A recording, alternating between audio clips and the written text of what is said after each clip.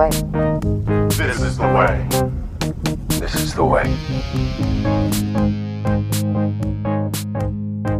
Hello, everybody, and welcome to episode 11 of the Rough Cut Retrospective. We are into the new year and out of 2020. Woo!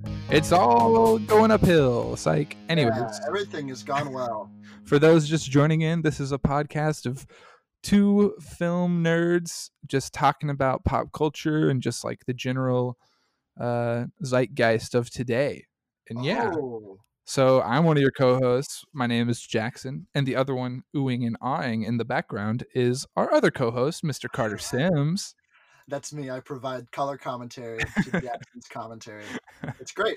It's great. And this week is an interesting one. We're gonna deep dive into some news. We're gonna talk about the Mandalorian season 2, and we have a very special first attempt at having 5 people on a podcast at one time, and it was a lot, but I think we did good, and I'm excited for it. We're gonna have a little Star Wars trivia for the big Star Wars nerds out there, because as a casual fan, I don't know anything.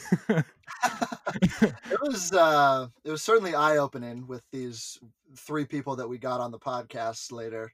But I'd like to think I know a lot about Star Wars. But boy, these people know a lot more than I do. And they do. It certainly shows. And they're great. They're great, wonderful people. And we'll shout them out right now. Their names Alex, Jeffrey, and Davey. And they're great. And we love them. They're good friends. So they are indeed. They know a lot about Star Wars, and they know a lot about friendship. And that's why true. They are our friends. The real Star Wars was the friends we made along the way. Oh, there it is. There it is. That's the message we need in 2021. Oh, well, Carter, you want to just jump into it? Let's why not, man? 2021, baby. Let's dive in. Yeah, so let's start us off into Tell Me Something, Boy. Tell me something, boy. Jackson, what are you into this week, buddy boy? Well, Carter, just like everyone was at the time of this recording yesterday, my eyes were glued to cable for the first time in a while, just because of what's going on in DC. You know, we haven't really been watching a bunch of other stuff, but I sure as heck was watching the news for like 6 hours yesterday, so that was pretty entertaining. Not to be confused with DC Comics. This was unfortunately. DC. Unfortunately, this was DC the place. And boy, was yesterday something. For those who don't know, there was a Trump rally in the morning, and basically, not to get too political on the show, but like Donald Trump inspired an insurrection at the DC Capitol, like the state capitol. So that's awesome. You know, at this point, I wouldn't even call it getting political. I would just call it being a good person. So there's it's crazy. The last thing I read was that like 4 people had died like in the protest, and like 100. Did you say something about like a bunch of people were like injured and stuff? Lots of injuries. And then I saw something like 60 arrests or something at the time of me reading the last update. I'm sure there's more, but you know, it's certainly something, and it turns out when the clock struck midnight on 2020 on January 1st, turns out not everything went back to normal. Nope. So that's tough. We're still muddling through. This podcast does not condone domestic terrorism. Hot take. That's true. You're welcome. And it's also just to get a little political, because why not? It is interesting to note how different the response was from the police when a right-wing, mostly white group literally committed a terrorist act versus literally a terrorist attack. By the way, they found like IEDs. One person had like zip ties and stuff with like the intent to like take hostages of like Congress members or whatever. Yep. It's quite the contrast to see. Very telling. Yeah, to see like the BLM movements when they tear gassed people and made arrests. And then yesterday there were literal riot guards walking people down the stairs holding Or them. like opening up the like barricades to let them in. I don't know what's going on. It's Quite insane. literally. We are truly living in the 13th month of 2020, I will say. It really is. December 37th really reared its ugly head Yeah. yesterday. So But with that, we just want to say we don't condone that, but we also support other protests that are actually like justifiable, such as like protesting for Black lives and like against like police brutality and stuff like that. Like yes. we don't stand for some whiny babies mad because their orange dude lost the election and he can't cope with it. So moving Yes. on from that, Carter. Love let's that. Great transition. This is a Star Wars podcast, everybody. With that, Carter, what are you into this week? Jackson, what am I into this week? More low stakes than the death of our country and its democracy. I watched a film with my friend Matt Holt. Shout out. Shout Uh, out. he and I got to go while I was still in town in Bloomington to the movie theater real quick, and I saw Promising Young Woman, which I believe we talked about a couple podcasts ago. Tell us about it, Carter. Yeah, this is a film by Emerald Fennell, and if you're a Killing Eve fan, which I have not seen, but I know people like it, she directed and wrote a couple of those episodes. And this movie is about a young woman who is haunted by a tragedy in her past, and she takes revenge on predatory men unlucky enough to cross her path. And I gotta say, it was very entertaining. It's Carrie Mulligan, and she is excellent. And also, Bo Burnham I is in love this Bo film, Burnham. Really? and he is cooking. He is outstandingly charming Good. and really He's good for great. the role that he's in. And yeah, it's like a very frustratingly haunting narrative, and it's like very, I would say, prescient for the times. It gets a little wacky, but I think the performances really cement you back into the vibe that the Great. story's telling. And it's great. The score is fun too. It's like all these pop songs turned on their head. There's like this really cool string version of Toxic that happens by Okay. Britney Spears. It was super cool, super fun vibes. Cool. And That sounds fun. I'm gonna call a Carrie Mulligan Oscar nom for it. Wow. Calling it now, world. What's the genre of the movie? It's kind of suspenseful, but it's also like a little bit of a rom-com at times too. Interesting. It's a nice blend. Okay. So it's like okay. Interesting. So it's not like a thriller, but maybe a thriller kind of? Yeah, it's a dulled down thriller. I wouldn't necessarily give it the thriller tag. Okay, I'd say so it's more of a suspense. And there's also like this mystery kind of interwoven the Uh-huh. whole time as well. So Okay. it's a good blend of genre, but Cool. really the performances is what. So there is a chance, is what you're saying, since it's not thriller or horror, there is a chance of Oscar nominations after all. Yes. Cool. And That's what I wanted to make sure. yes, the fact that it's not a comedy also helps it tremendously. Yeah. There's funny parts, like Bo Burnham He's great. is rocking. He really is great. I can't wait so for him to just like really break out into Hollywood. His 8th grade movie that he directed was insanely good. Yeah, and it's good to see that he's doing some acting stuff too, because he is incredibly talented. So yeah. shouts Shouts out to Bo Burnham. Shouts to Carrie Mulligan. And yeah, good stuff. Sweet. Good We love it. stuff. Jackson, what is our next topic, sir? This brings us into our next topic, which we are going to call Newsflash for you, Walter Cronkite.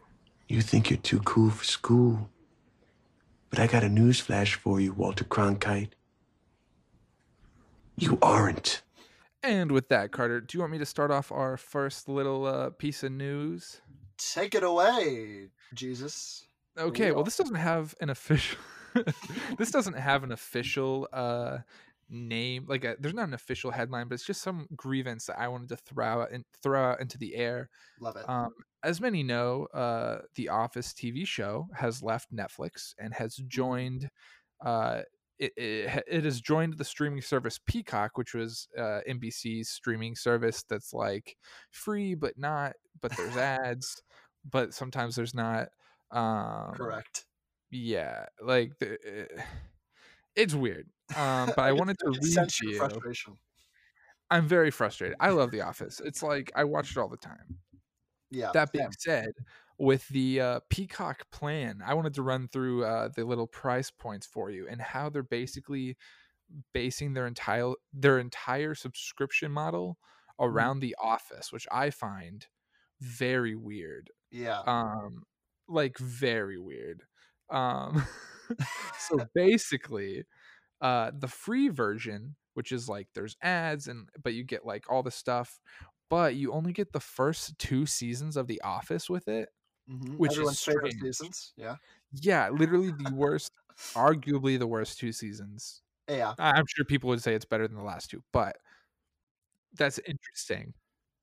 So that's for free with Uh-huh. ads. You can watch the first 2 seasons of The Office plus everything else they have, which I'm sure is fine and dandy. Like NBC has some good shows.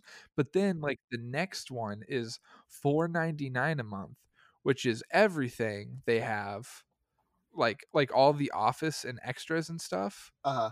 So it's like every season of The Office for $4.99 a month plus like the documentary that they did, like the recap thing and like some deleted scenes, which is cool to include like the deleted scenes and stuff. Right. But there's also still ads on that. So if you want the premium Office without any ads, you have to pay $10 a month on the Peacock channel, which I just think is really interesting. So are the tiers, because there's premium, or there's Peacock, right? There's just Peacock. Yep. And then there's Peacock Premium. That's the And then $4.99 a month. Yeah, I think that's the one I have because it's free through Xfinity, Yeah. which is, well, I'm an Xfinity Comcast subscriber. And then there's, what's the third one? Peacock Premium Pro? Plus. Plus. It's Peacock Premium Plus, which is Goodness. just a mouthful of words for $10 a month. I don't know. I just think it's really funny and was worth bringing up because I don't think I've ever seen a subscription model based purely off of one show and like breaking it up in between the different versions of it. I don't know. I think it's very interesting. Yeah, I would say, yeah, it's very interesting. It's not even like, you can't even compare it to like when we get to it, like Mandalorian, which is like the only thing Disney Plus had going for it in terms Yeah. of content, like original content, I guess. Yeah. And I guess The Office isn't Peacock original content, but it's very telling because I think people were just getting Disney Plus at first because everyone was like, wow, a new Star Wars TV show. Yeah, like imagine if there was a paywall within the show, like within the streaming service to watch Mandalorian. Like I don't know if people would do it. I Like certainly wouldn't. I would I find don't a know. pirated version of Mandalorian somewhere before I would try to pay for that. It's very interesting to me. Yeah, it is kind of crazy. I think that's the power of The Office too, because even though like you and I really won't like subscribe to that Yeah. type of level of subscription, but I know people definitely will, because there are definitely people out there who like live and die and breathe by The Office. And if But you're one of those people, let me tell you one thing. It's going to be cheaper to buy them digitally or buy them on DVD. Just do that. Own truly, it instead of going through the streaming service if you really care about The Office that much. yeah, Because I don't know. I just don't like this personally. yeah, it's definitely stupid, and I would definitely be like, I am not going to Premium Plus, whatever the heck that is. I don't mind the ads when they happen currently, but I also am not. I haven't been watching Peacock a whole lot anyway. How frequently are the ads? They're like every usual commercial break that you Okay. find in like TV shows. It happens there, and they're not that long, and they're like maybe 50 seconds or something.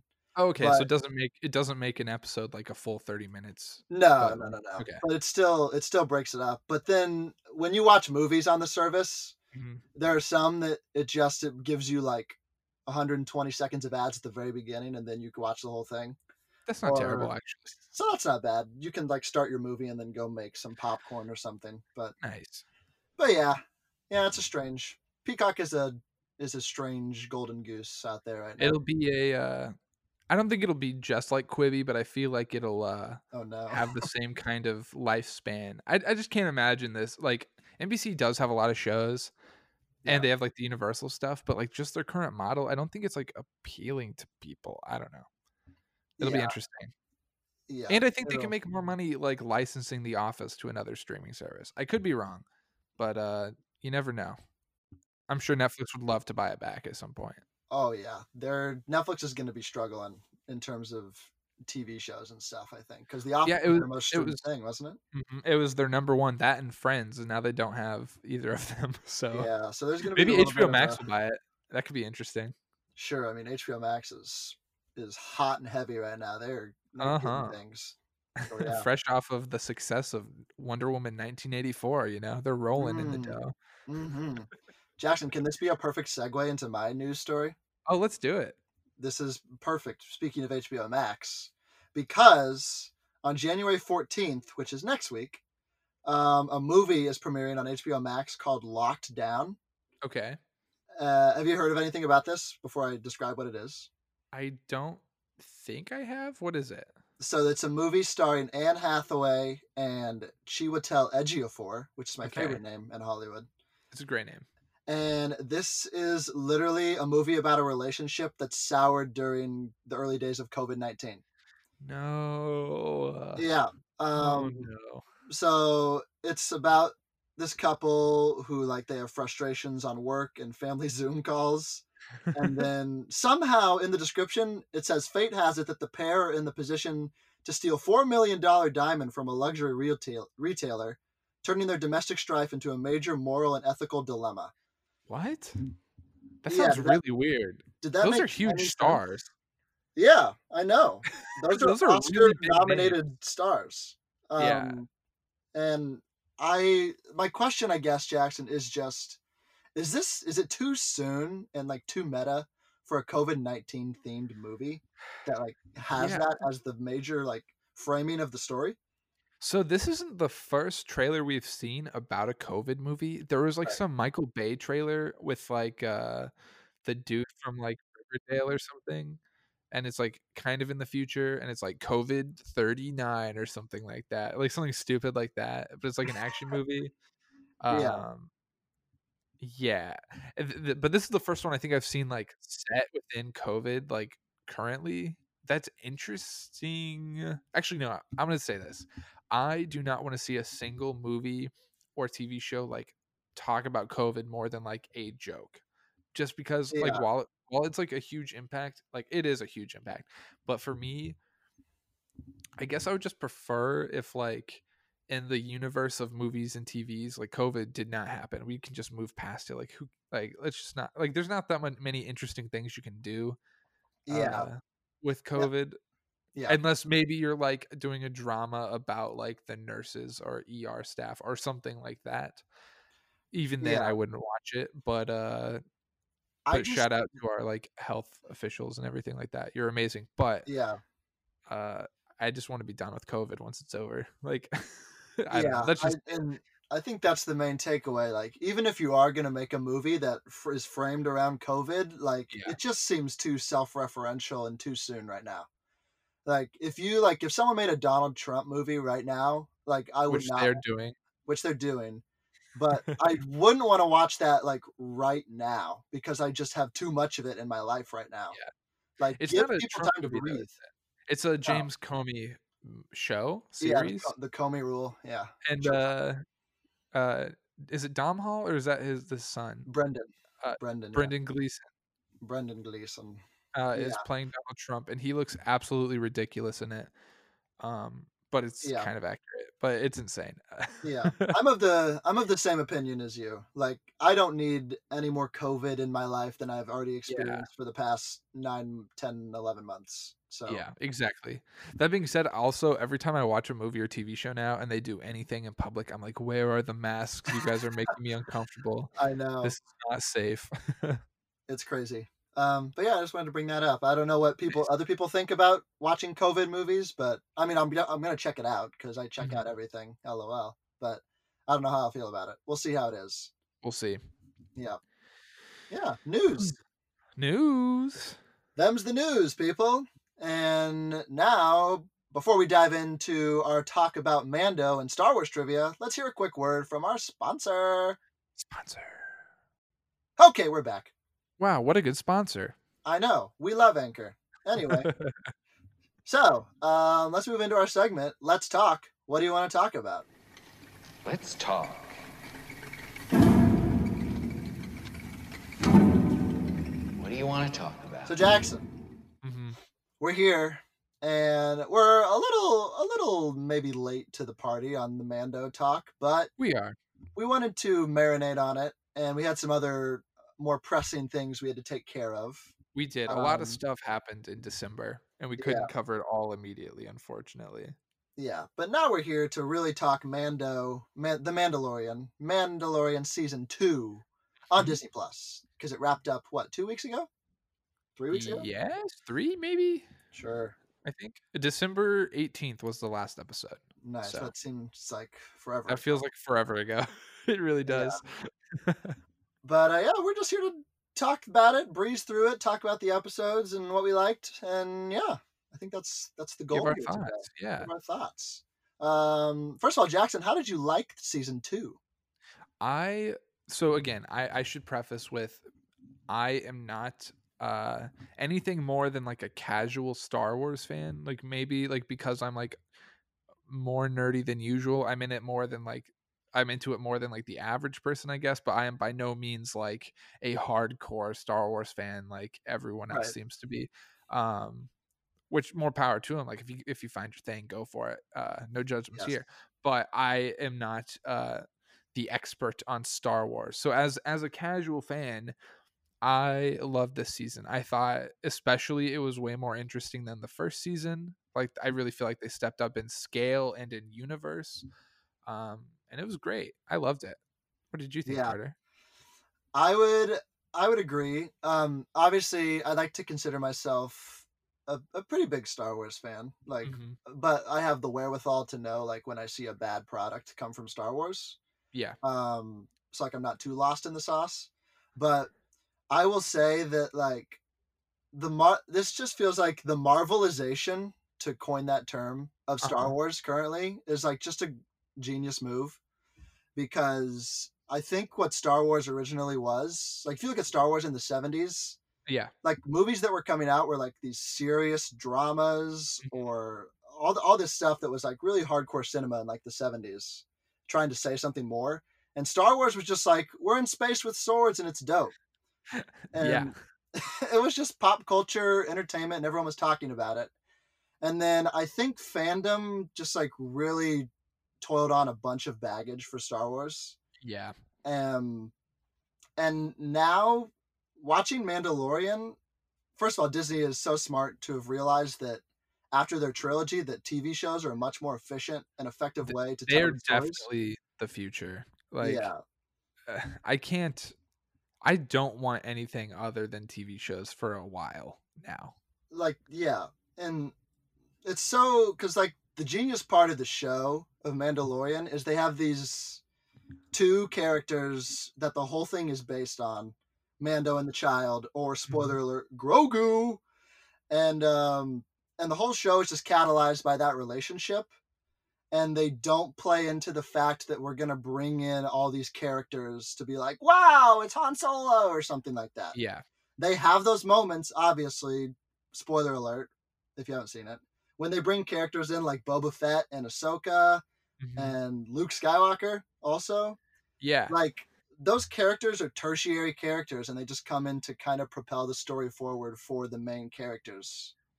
And I think that's the genius of season 2 and the Marvelization back to it, is they have created this shared universe, and now Ahsoka's getting her own show and Boba Fett's getting his own show. And we don't have to be bogged down by the baggage that those characters have in the show itself. Oh yeah, 100%. Yeah. They made I mean, we'll talk about this later too. They made Boba Fett, like as a casual Star Wars fan, the like fetishization of Boba Fett has always really annoyed me, because like I've seen all the movies and I never once thought Boba Fett was like this really cool character. Yeah. Like in the movies he is really lame and does nothing, but in this show he is actually like pretty redeemable, as like far as like being cool and stuff. So I thought he was pretty Yeah. sick in this show. And that's like the thing with Boba Fett is like, yeah, he is like only cool to people who like really are hardcore into it and have read like the books Yeah. and like all these different theories and stuff about how much of a badass he actually was. But if Yeah, you it's watch the movies, definitely it's just like, oh, he falls into the Sarlacc pit and he died. Neat. it's definitely I feel like this show and like the other shows will be a great way to like to bring the extended lore to the casual fan. Yeah. I feel like these shows are just the perfect way to branch out to like the casual audience as well as cater to those hardcore fans as well. Like it's like the perfect mix. Where I feel like maybe like the newest trilogy was maybe just to cater to new fans versus like Right. I don't know. I feel like the hardcore fans kind of hated this new trilogy, which I think Yeah. there's some fair complaints and stuff and critiques. But I feel like these shows, like everyone's loving the Mandalorian, as far as what I've seen. So Yeah. I haven't seen anything about it that people have like hated on it or anything. So yeah. props to Jon Favreau and Dave Filoni for creating Mhm. this awesome show. But yeah, should we just dive into the episodes now, Jackson? Yeah, we can just how many episodes are there? There's 8 episodes, and I figured we'd Indeed. just go chronologically and talk about each one. Maybe if it happens to be our favorite, we bring it up then and like say why. Yeah, And yeah, absolutely. we'll just go through all of them. So yeah. I'm into that. So yeah, we S- will start yeah, let's with. start with chapter 9, which is season 2 episode 1, but like the episode 9 overall. Chapter Mhm. 9, The Marshal. Carter, do you want to should we summarize this first or should we just talk about Uh, our thoughts? I guess we could just set up what happens in it. I get we don't Yeah. have to talk through the whole thing, but basically what happens is Mando is tasked with returning the child to its people, the Jedi. That was established at the end of season 1. But on his way, he wanders upon like this village. And is he on Tatooine? I don't even. I think it's It's in Tatooine. Right? Tatooine. And there he like that's where he has learned like there's another Mandalorian there that can maybe help him and point him in the right Mhm. direction. And then it turns out it's just this like town sheriff in Boba Fett armor, and they have to defeat a giant sandworm. Shout out to Cobb Vanth. That's his name, and he's played by Mhm. what's his name? Timothy Oh god, Oliphant. Timothy. I wanted to say Chalamet. I was like, I know that's absolutely wrong. Well, Yeah, Timothy Oliphant. Timothy's, and yeah, So many and I love. Timothys. There's so too many Timothys in the world. Um, but but yeah, this is the first episode, and I think this sets up well the theme of Mandalorian in general. Is that each episode, like, there's a storyline throughout the whole season, but like each little episode is like A a Botto episode yeah, almost. it's like a side mission in a video game Yeah. almost. Oh, It's like absolutely. The yeah, Mandalorian would transition so well into a video game. Like, it would be so great, actually. yeah, it's awesome. And each little episode is like a little vignette, and like this is like the western of the Yeah. season, and it's so So cool. I wanted to comment. So I should start off by saying like this is my favorite episode of the season, Nice. just for a lot of reasons. Like, but like one of them being like it is the classic Western, and like season 1 of The Mandalorian was definitely more Western, and I feel Mhm. like this episode was like the most Western like feeling we've gotten. Yeah, And then also it kind of like severs the ties with like the Western genre at the same time because after that we kind of move on to like bigger Star Warsy type things. And I feel like this was like the final homage to like the current like state of like the Western Star Wars show kind of, which I loved. I thought it was great. yeah, I would definitely agree. Like all the interactions they do with like the Tusken Raiders on Yeah. Tatooine, it's like you can kind of tell like the cowboy Native American Mhm. type deal there. The themes there for sure, and it's just and the sandworm stuff is just so cool. Like It's so insane. The stuff they do with like the aspect ratio on it because like when the sandworm like appears like in like the bars on the screen literally like yeah, open up to show the monster. It's like crazy. yeah, it's Like very all the stuff. cool. Also, I will say before we move on, they had a deaf actor play one of the Tusken Raiders, and because of that, Oh they created a fake sign language for the Tusken Raiders wow, because one of the Tusken Raider within the show was also deaf, which I thought was super cool of them. wow, that's so cool. I didn't know that. Yeah, yeah, it's a Very fun neat. little tidbit for you. Nice. So yeah, Yeah, that's I guess that's this episode. And then Boba yeah. Fett shows up at the end and hmm and he's to come later on. It's awesome. But yeah, it's a great episode and a great start to the season. We Mhm. love it. Shall we move on to episode 2, Jackson? Yeah, let's do it. Episode 2, Chapter 10, The Passenger. And would you like to describe this episode, kind of, Jackson? Or Yeah, basically, and this is probably like one of my more heavily critiqued episodes.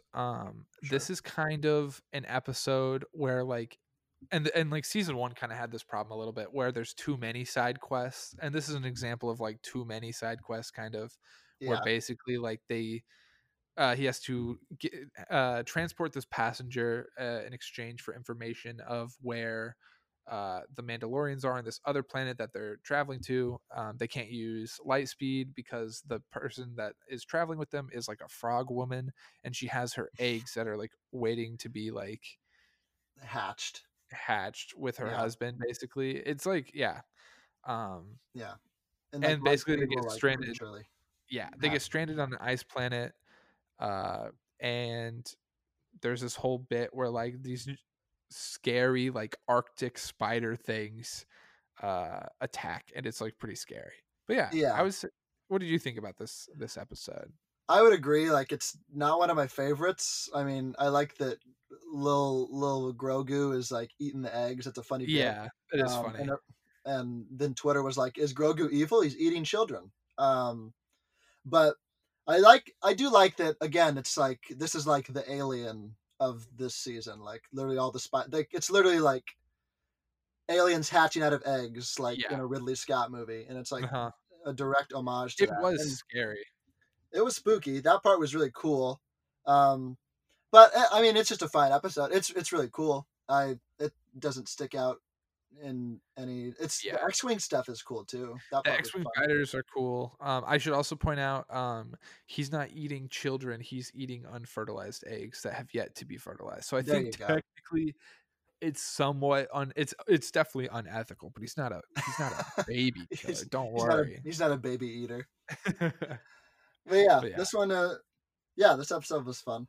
yeah, I liked it I liked it. I don't enough. hate any of these episodes, by the way. I think they're all great. Yeah. Peyton Reed directed it, which is interesting because he does the Ant-Man movies, and while I love Ant-Man, like Peyton Reed to me has like zero flavor. Like if he was a food, he would just be like an unseasoned chicken breast or something like that. Like he's just like kind of boring. But this episode was like better than what I would expect from him, honestly. Yeah, As and like we should weird as that say is. John Favreau directed the first episode. Yeah, Also, yeah, yeah. we should point that out. But yeah, Yeah. The Passenger.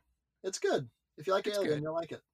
Mm-hmm. Chapter 11, episode 3. The Heiress. Ooh.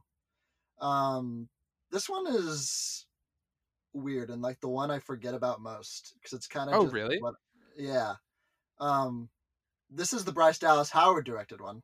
Yes, which Um, I was very surprised by. I didn't know she did directing like at all, actually. yeah, there we go. Yeah, good for her. It was great. But yeah, this is where the frog lady reunites with her husband, and then Mando discovers these other Mandalorians on the planet, Hmm. and they have to like what do they have to do? They like have to try and steal something from Moff Gideon's ship. That's like the whole goal of this episode. The Yeah, Mandalorians want to get a secret weapon that we don't know what it is, but it turns out it's that dark sword thing is what she yeah. wants. This one's fun.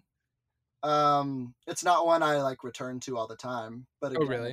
it's not. I don't know. It's very cool. It's fun at the end. They're like, go find Ahsoka Tano at the end of the So, episode. so what I liked about this one is like, the town that like the planet that they land on is like this really cool like fishing port type area. Oh yeah, And it just feels like a really interesting lived-in area that we haven't seen in Star Wars before, like as yeah. silly as it sounds, um, No, I which agree. felt really refreshing. It felt really cool to look at. Um, yeah, I don't know. Yeah, I thought it was cool. Also, this is where we're introduced to the idea of like, I mean, like if you've seen other stuff, then I'm sure you know about it. But like me as a casual fan, I realized that there was like different types of Mandalorian, and that Mando, like yeah, our Mandalorian, is part of a like religious like like they're like kind of like an outcast group who like takes it really seriously and like they always wear Yeah, their armor versus the other ones who kind of take it off whenever, which I thought was yeah, kind of fascinating. yeah. And it was cool because Bo-Katan is a character in like the Clone Wars, Yeah. and so again, part of the fun of the season was seeing like Clone Wars characters like in live action form. Mhm. So that was super cool to see Bo-Katan. And The casting was really good. Who plays her? It's I not Bryce don't Dallas Howard, know. is it? No, it's just because she's a redhead. Yeah, I was like, maybe it's her now. I don't know. I will attempt to look it up But on the spot. but yeah, I mean it's not the biggest deal. But yeah, Bo-Katan's really interesting. And so is so is Ahsoka, which we'll get into in a second. But yeah, I Yeah, thought this episode was better than the last one, and like definitely added more stakes and like challenged the Mandalorian's like beliefs as far as like his like religious like cultural like beliefs and stuff like that, which I thought was cool. Yeah, it was fun. that's It was true. good stuff. I think it's Katie Sackhoff. Oh, okay. Um, She looks unless exactly like the character, like exactly. yeah, she did the voice for the character in The Mandalorian, I'm pretty sure. Oh, Or cool. not The Mandalorian, in Clone Wars. And So Clone Wars. Oh, that's awesome. yeah, so I think that's nice. I might be totally wrong on that, but if I am, If light me up. so, stay mad. Anyways. Stay mad, baby. Yeah, that's episode 3. Another fine episode. Mhm. Episode 4, chapter 12, The Siege. The Siege, directed by Yes, Carl Weathers, which is awesome. yes, we love This Carl one's Weathers. like is kind of a forgettable one to me. Like from what I remember, Sure. it's Cara Dune and Grief Karga. Is that his name? Grief Yeah, Karga? Carl Yeah. Weathers, yeah. Him and Mando and this other dude, they go to this Imperial base and they just like destroy it.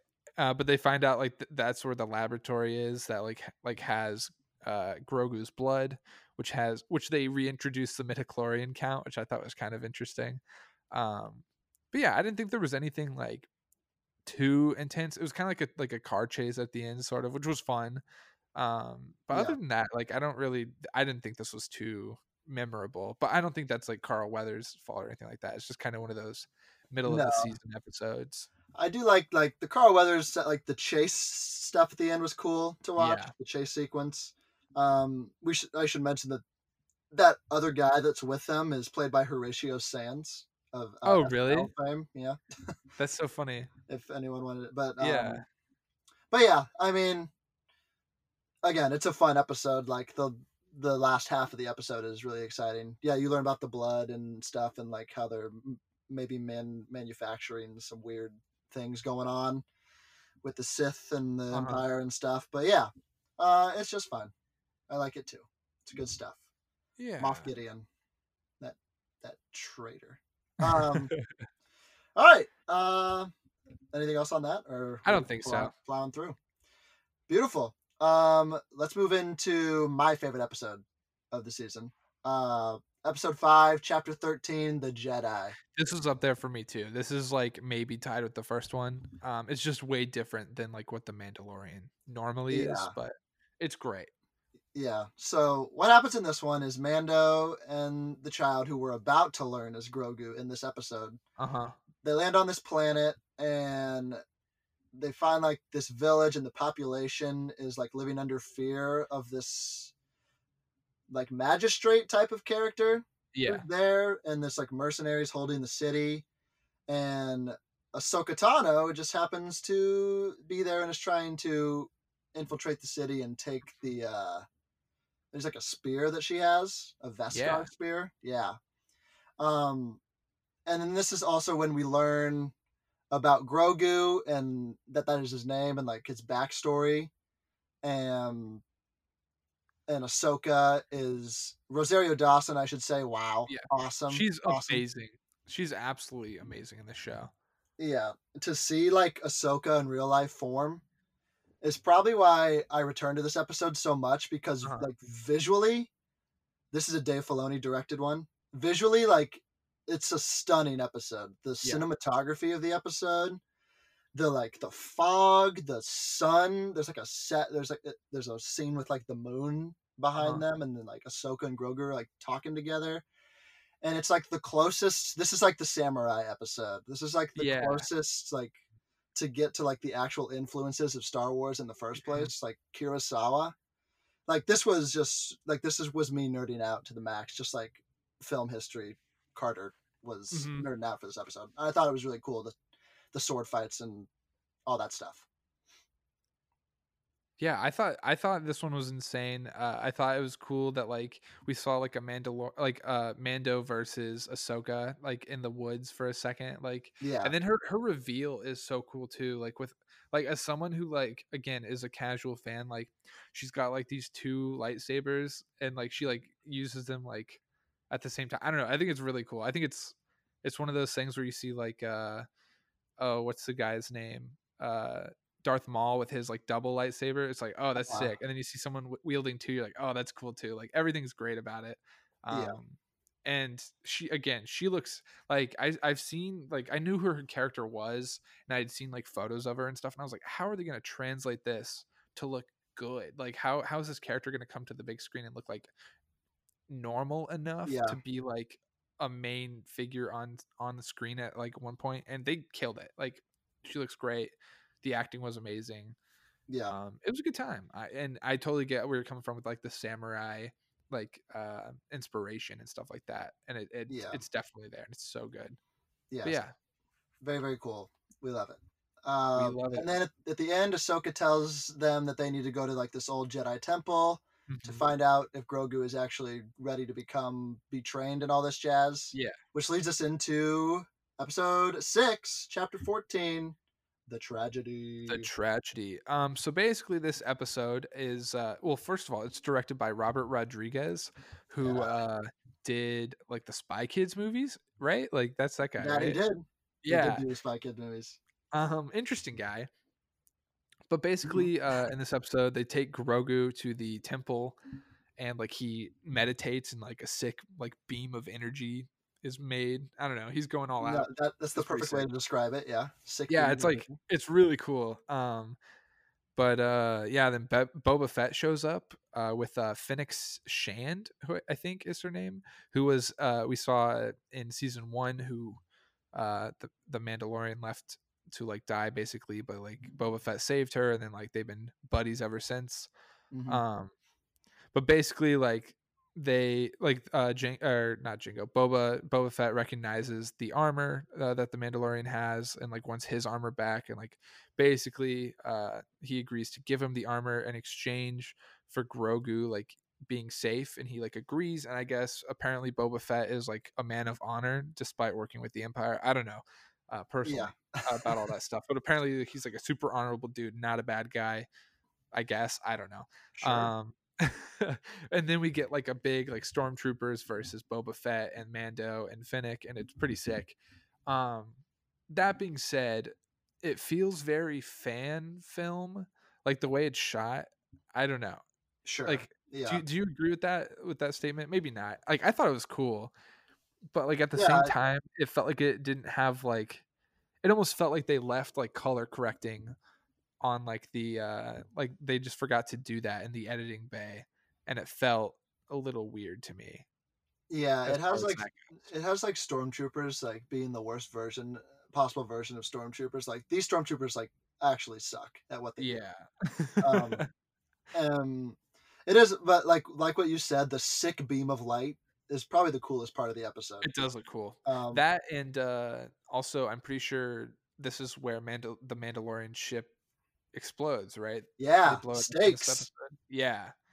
Which was awesome. It looked great. Oh, Yeah, and this is our first introduction to Dark Troopers who kidnap Grogu, um, yeah, and and like go away.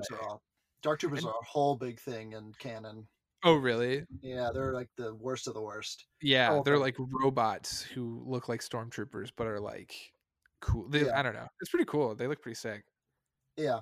And as a big Star Wars fan, it is cool to just see like that they're now all on Slave One now, which is Boba Fett's ship. That like Yeah, that's how they travel now. That's cool to see. the ship is awesome too. Yeah, It's pretty great.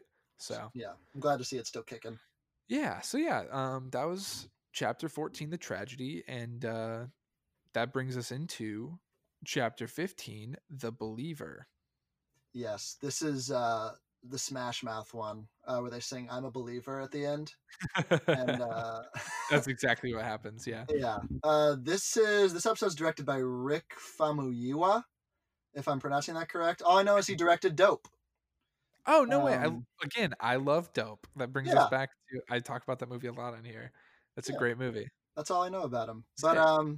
this is the episode. This is the return of Bill Burr's character, which I like. I have to say, this is probably my third favorite episode of the season.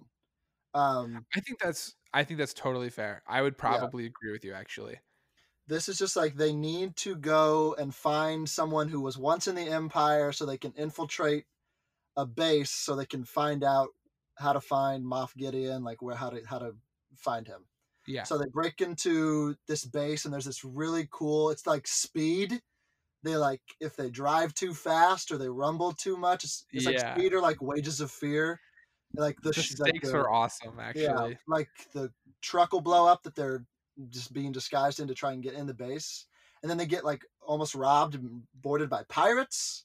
Which are And like which again expands the universe more because it's like, oh, these are just people who are victims of their oppressors, and like you yeah, totally agree with them, and obviously like Mando does agree with him, but they have to infiltrate and pretend that they're the bad guys, so they have to like beat these dudes up and prevent them from killing all of them and stuff.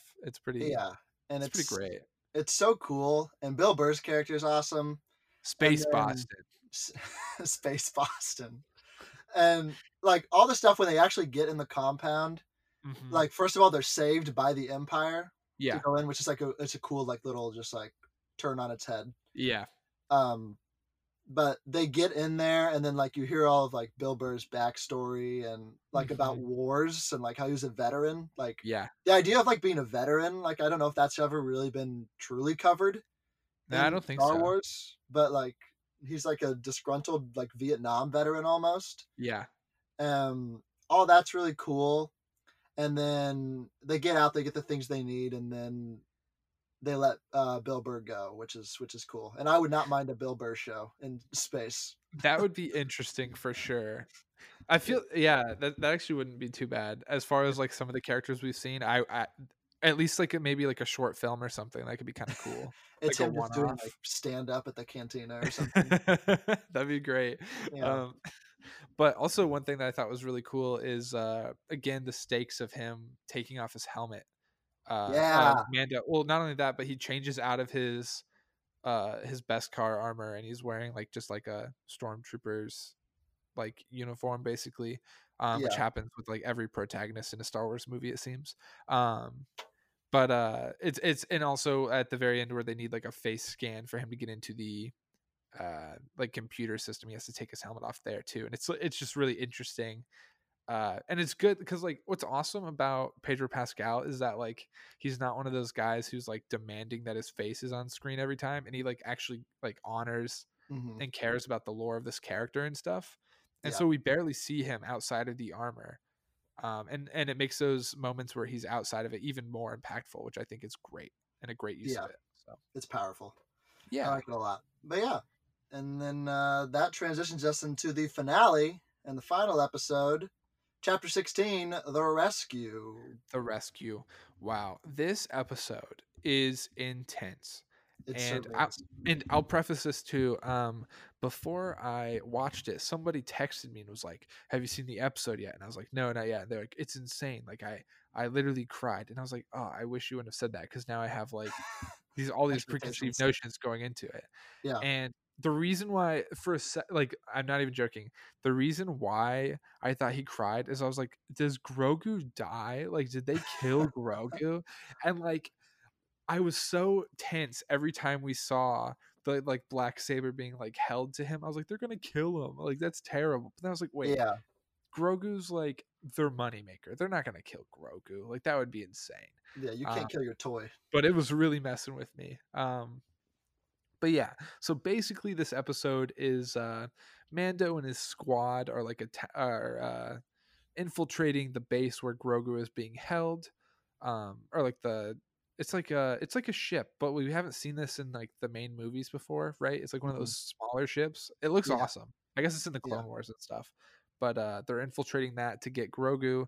And in doing so, like Boba Fett like isn't in the final scene and stuff, and he like flies off to like get everybody like to attract like the other bad guys away from it and stuff like that.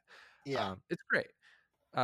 We see the what are they called again? The Dark Troopers, yeah. and um, this time they're like really scary. Like I didn't think they were that big of a deal, but they're a big deal in this. Hmm. Um, and it's insane. And basically, like they're awaiting their death in like this locked area of the ship for like all these like these dark troopers to come in and kill them.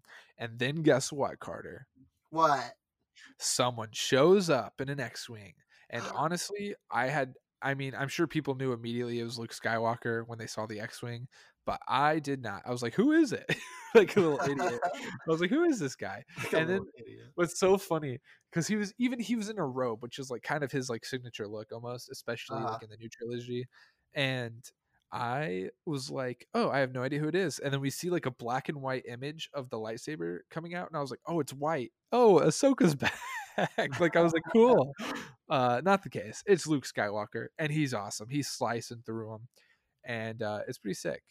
Uh, oh, I should also say before that, Bo-Katan is like, oh, cool. Or no, Bo-Katan's like pissed that Mando has like beat Moff Gideon and like taken the saber because like in Yes. her culture, she has to like win it back by like Yeah. killing him Yeah. basically. Like combat. Yeah. Which which apparently I guess people fans have been saying that's not actually true. Like I guess it like goes against some of the stuff that they've explained in Clone Wars and stuff like that, and you can just like give it to someone or something. I don't know how it works, but I don't either. that was interesting, and I thought those stakes were really interesting for the finale. But then Luke Skywalker showed up and like saved everyone, which was cool, which was really Yeah. cool. But I will say, I think it took away some of the weight of the episode by just having Luke show up and like kill everybody super easily. I don't know. How do I you do feel about like I do like the end when I do just like the back and forth between Grogu and Mando it? at the Yeah. end. Like, again, he takes off his helmet, Yeah, and the goodbye was amazing. the goodbye was very well done, and just very cool to see like Luke, R2, and like in a way like Yoda again, Yeah. just like all three together, and like gosh, it was so cool, and also like Moff Gideon like tries to kill himself, Yeah, and they like stop him. It's pretty sick. and like I was like, wow, the stakes are really high. Uh-huh. Um, so I did like all of that, and also that like because Boba Fett wasn't on the ship with them, right? Or was he? No, he wasn't. Otherwise, Luke and Boba would have like had a They'd have fight, been which like, could have been what the really heck, cool dude? actually. That could Yeah. have been interesting. So, but then I guess this also it lends to in the credits. Then like Boba Fett returns to Yeah. Jabba's palace and kills Bib Fortuna Mhm. and like takes Jabba's place in Jabba's palace, and Mhm. then spun off the Boba Fett series that we're gonna get. So I Yeah, think all so of I that was guess well done too. like this episode is maybe like my fourth favorite. Yeah, I'd j- agree. I do love the Luke Skywalker moment, and I especially love the tensions between Bo-Katan and Mando and the final thing before Luke shows up. But I feel like Luke showing up just takes away all the agency in the episode almost. Yeah, It's sick and it's awesome. And as a Star Wars, even as a casual Star Wars fan, it felt really cool to see Luke slice through those guys. yeah, Um, but I feel like it just kind of interrupted the flow of what was going on. I don't know. It was cool, but I agree. I don't know how I I agree feel with about you. it. Yep. Also, that being said, because I keep seeing the dude, oh, what's the name of the guy who plays Sebastian Stan. So because I Mhm. keep seeing Sebastian Stan being fan casted as Luke Skywalker so often, like so much, like even Mark Hamill like brings it up and stuff. I was truly expecting to see Sebastian Stan as Luke Skywalker in this, and I That would was be really wild. surprised and almost put off to see like the weird CGI Mark Hamill like de-age DH, stuff. yeah. It just feels weird. I don't think it's unethical. I think it's unethical when the person's dead and they do it. Yes. If they weren't attached to the project, like or agreed to be in the project or something. Like I feel like that's like messed up. And Yeah. they did use Luke's voice. but it just felt kind of weird. I don't know. Yeah, I agree. I agree with everything you said. They didn't yeah. even have to show his face. I don't think they had to show Luke's face. You could have heard his No, voice and they could have like reacted to him, but yeah, I don't know. it should have just been old Mark Hamill. Just like, yeah, man, it's been a rough couple of years. That would be great. It was fun to see R2D2 again too. So Yeah, that was always kind of beep boop boop. Yeah, that's Mandalorian, huh? yeah, we did it. That's Yeah. Mando Looking forward to season 3 in 2022. Is that when it's coming Yeah, out? we gotta wait a year, but we might get some. We're gonna get a lot more Star Wars stuff in between, I think, though. So. Yeah. Do we know what shows are coming out this year that are connected to it? No, the Boba Fett's not coming for a while. I don't remember the Disney Plus production schedule when they announced all the stuff, but we might get something soon. They might be focusing because we're getting a lot of Marvel stuff this year. There might be a sprinkling of Star Wars somewhere in there, but Yeah. I'm looking forward to the new content. This is Yeah. a good sign of things to come. I'm sad the child is gone, but I think we can progress the story now a little bit better, and then still, I'm sure we'll get an episode where they're reunited or something like that. I don't know. It'll be cute. It'll be great. Either way, we sold the toys. We accomplished what we Heck needed yeah. to accomplish. But yeah, that's our Mando segment, and now I think Jackson, we're gonna toss it over to us in the past. Yes. As we commence the Star Wars trivia with our buddies. Yeah, it's gonna be great. Again, I can't thank enough our buddies who came on to do it. We had a blast despite some technical difficulties. I think it all worked out. And Carter, again, I got to commend you for doing an amazing job editing these podcasts, and especially a 5-person one. I know it's difficult, and you're killing it, dude. I'm really lucky to have you as a co-host, and it's just been great. Jackson. Aww. I agree. Anyways, I am awesome.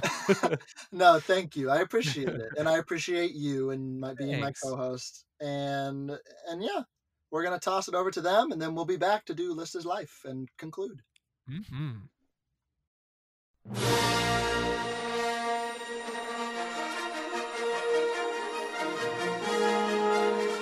Hello and welcome to the very first Rough Cut Retrospective inaugural Star Wars Trivia Competition. Woo! I am the Senate. And I'm Carter. And I'm Jackson. And today, Jackson and I have gathered 3 of the biggest Star Wars fans that we know on this earth. And they have knowledge that none of us could ever possess, even if we tried. And we are going to quickly introduce them, and then we will give them a minute to talk about their relationship with Star Wars. So, first, I will introduce our first contestant. Is that Yoda and Frank Oz, or just Jeff and his wife's hand? It's Jeff Brown! Hello there. Jeffrey Brown here. Nice. Our second contestant, will somebody get this walking carpet out of my way? It's Davey Willen! Hey guys, glad to be here. And our third and final contestant, he completed the Kessel Run in 13 parsecs, missed it by that much. It's Alex Fry. Hello. Hello. I'm going to go back to the top of our contestant list. We're going to start with good old Jeff. Jeff, tell us a little about yourself and your relationship with the movies we call Star Wars. Yeah, I would say Star Wars is my favorite holiday special. Yeah, it goes way back to when I whispered in George Lucas's ear, "Hey, we should think about doing a holiday special," and I've just been in love with it ever since. It was you. It was your fault. Well, Jeff, we're glad you're here celebrating Life Day with us, and thank you. Yes, our second contestant, Mr. Davey Willen. Tell us a little about yourself, your relationship with the Wars and the Stars. Hey guys, I'm Davey. Been a Star Wars fan since like 2003, 2004. Here's the time I first saw Star Wars. My oldest sister, there was this guy who was really into her. Nice. And she was in college when I was like 7. And so to impress her, he decided to take me to the opening of Attack of the Clones with his college buddies. Just a Whoa. night on the town with the boys, which was weird, and it didn't work. So Which was rip to weird. that guy. And then in between that and then episode 3, I fell in love. With Star Wars, not with someone else. And then I watched them all, and I like it. And I watch all the movies, read all the books, and it means quite a lot to me. Awesome. And that man is your brother-in-law now, right? In his heart. In his heart. Beautiful. Thank you, Davey. And finally, Alex Fry, tell us a little bit about yourself and your relationship with Star Wars. Yeah, so Star Wars is easily my favorite series of movies. I kind of base my personality around it. I make sure everyone knows that I am a Star Wars guy. And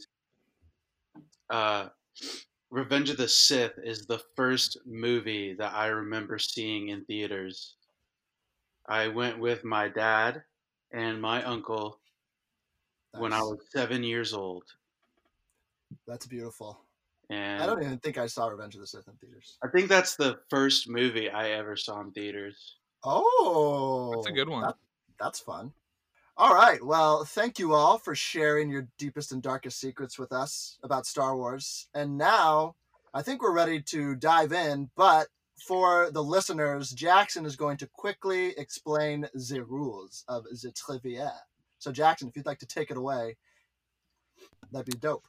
Yeah, so basically what we're doing is classic Star Wars trivia. We're going to have 5 rounds, I believe, with a total of 24 questions, and we have some tiebreakers just in case. And essentially, once the question is read, you will have 10 seconds to answer. Like after the 10 seconds, we'll read your answers.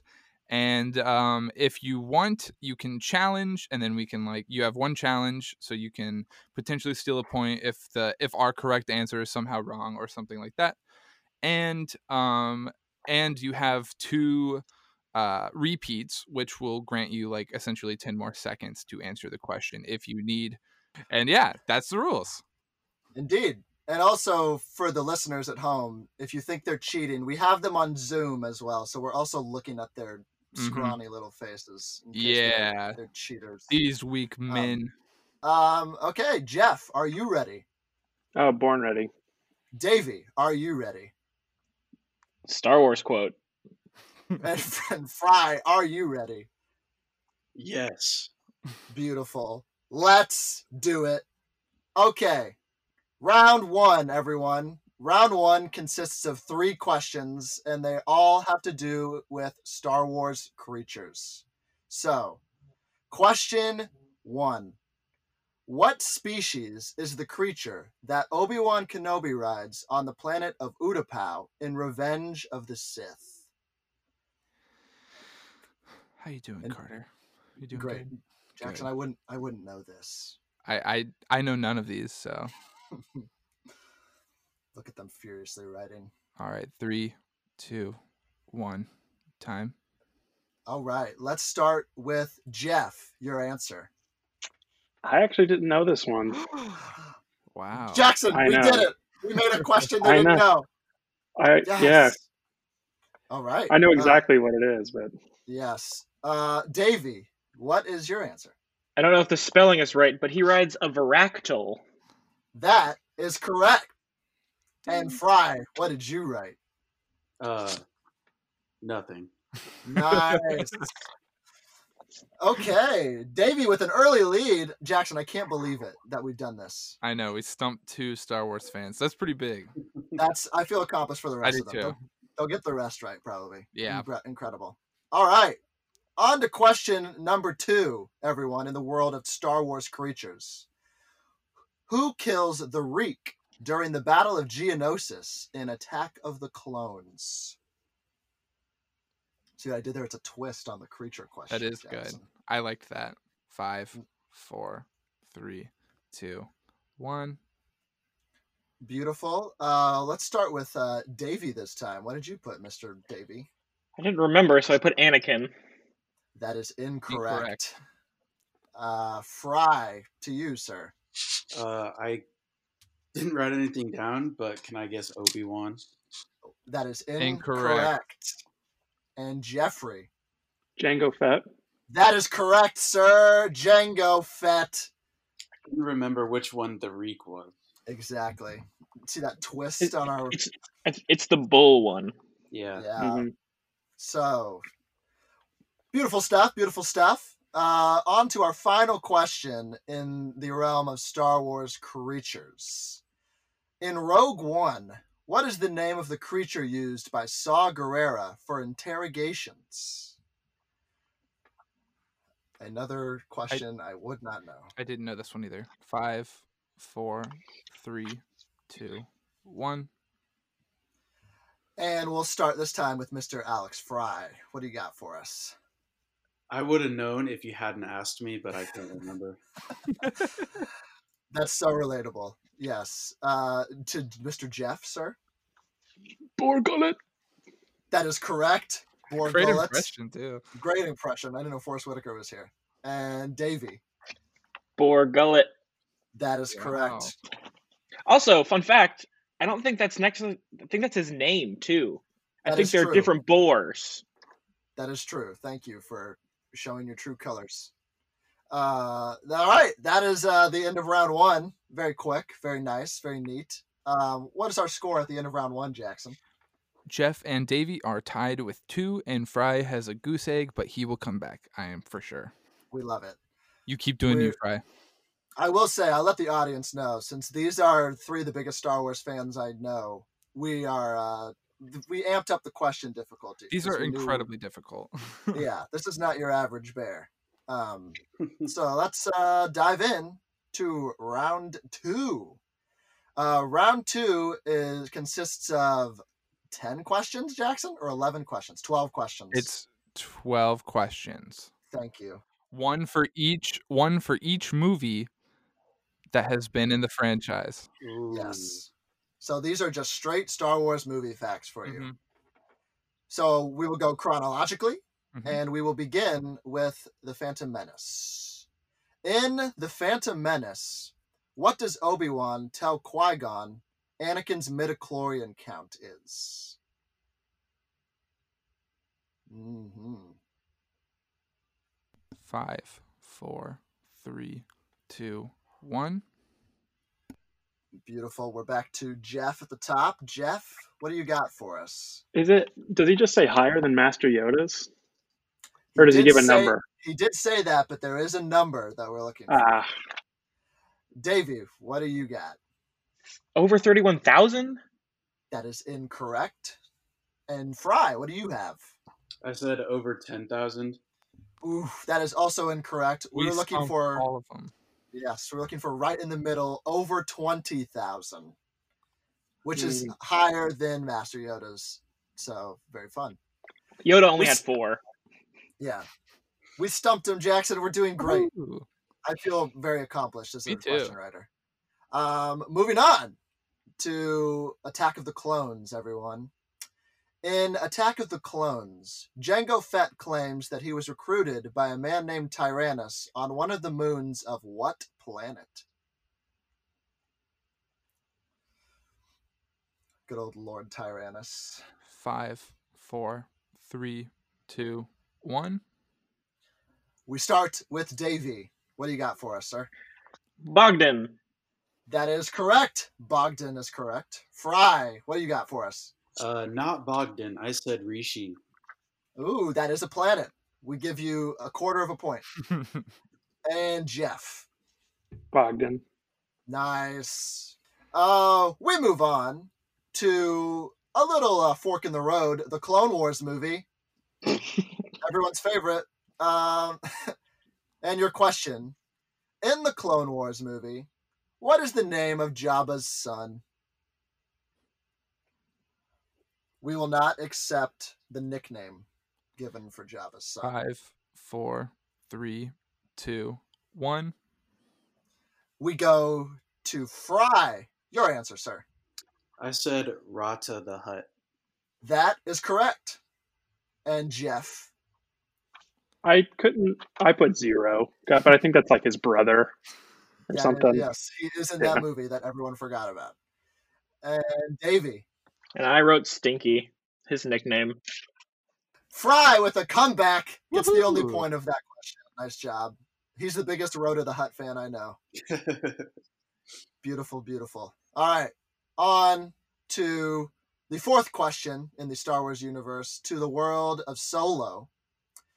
What is the name of Warwick Davis's character in Solo, a Star Wars story? Everyone's favorite Star Wars film. 5, 4, 3, 2, 1. Mr. Jeff Brown, what do you have for us, sir? I don't know it. And Mr. Davey Willen. Weasel. That is somehow correct. Oh, Jeff is furious right now. I forgot it's the same character from Phantom Menace. Yeah. Tough. And Fry, what do you got? Nothing. Davey with a poll. Nice job, Davester. He just dabbed for the listeners. It's beautiful. Okay. Moving on to the final question in the sequel, or not the sequel trilogy, the prequel trilogy. Revenge of the Sith, everyone. In Revenge of the Sith, who was the first Jedi we see to be killed in the Order 66 sequence? It's a fun little question for you. Mm-hmm. Jackson definitely knew it. I did not. 5, 4, 3, 2, 1. Davey Willen, what do you think it is, sir? It's Ki-Adi-Mundi. That is correct. Fry. I also said Ki-Adi-Mundi. Attaboy, that's correct as well. And Jeff for the trifecta? I thought it was Plo Koon. I couldn't remember You exactly. fool. I know. I think he's the second one or something. I don't know. Maybe the third. Who's to say? I almost said Ayla Secura. Yeah. That would have been crazy.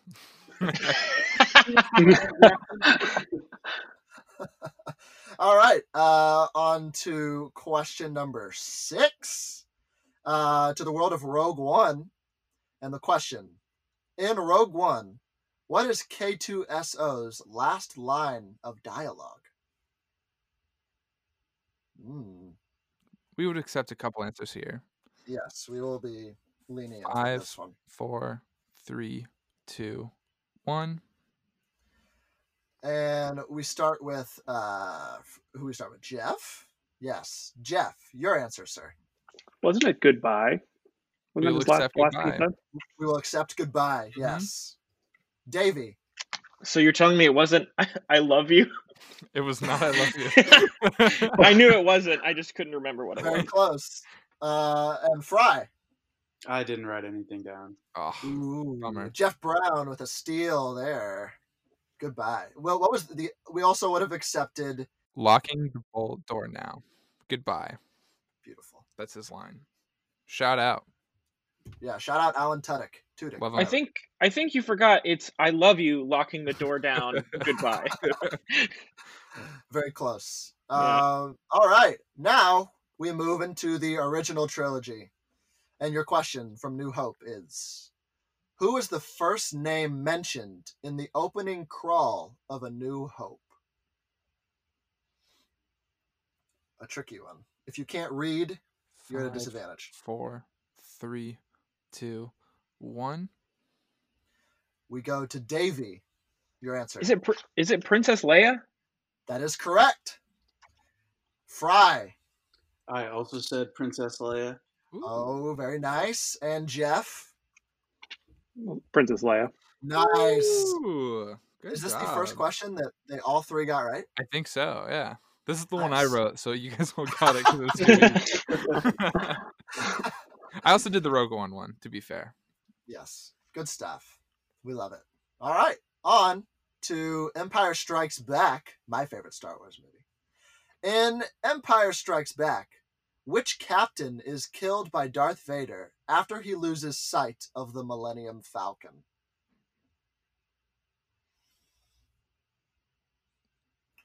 Five, 4, 3, 2, 1. Mr. Alex Fry, what do you have for us, sir? Is it Captain Nita? That is correct. Jeff. Captain Nita. Nice. And Davey. I put Ozzel, even though he's an admiral, and I'm a big Ooh. old dummy. Apology accepted, Captain Nita. Good stuff. Jackson, do you want to real quick just give a score update for us before we keep going? Yes. Currently, Davey and Jeff are tied for 6 points, and Fry is not far behind at 4 points. It's anybody's game. It is a barn burner, baby. Mm-hmm. All right, we continue into the world of Return of the Jedi. In Return of the Jedi, Princess Leia infiltrates Jabba the Hutt's palace, disguised as what bounty hunter? This is also a Jackson Mahuron original question. 5, 4, 3, 2, 1. And we go to Jeff Brown. Your answer. I couldn't remember. All right. Davey Willen, your answer. Boosh.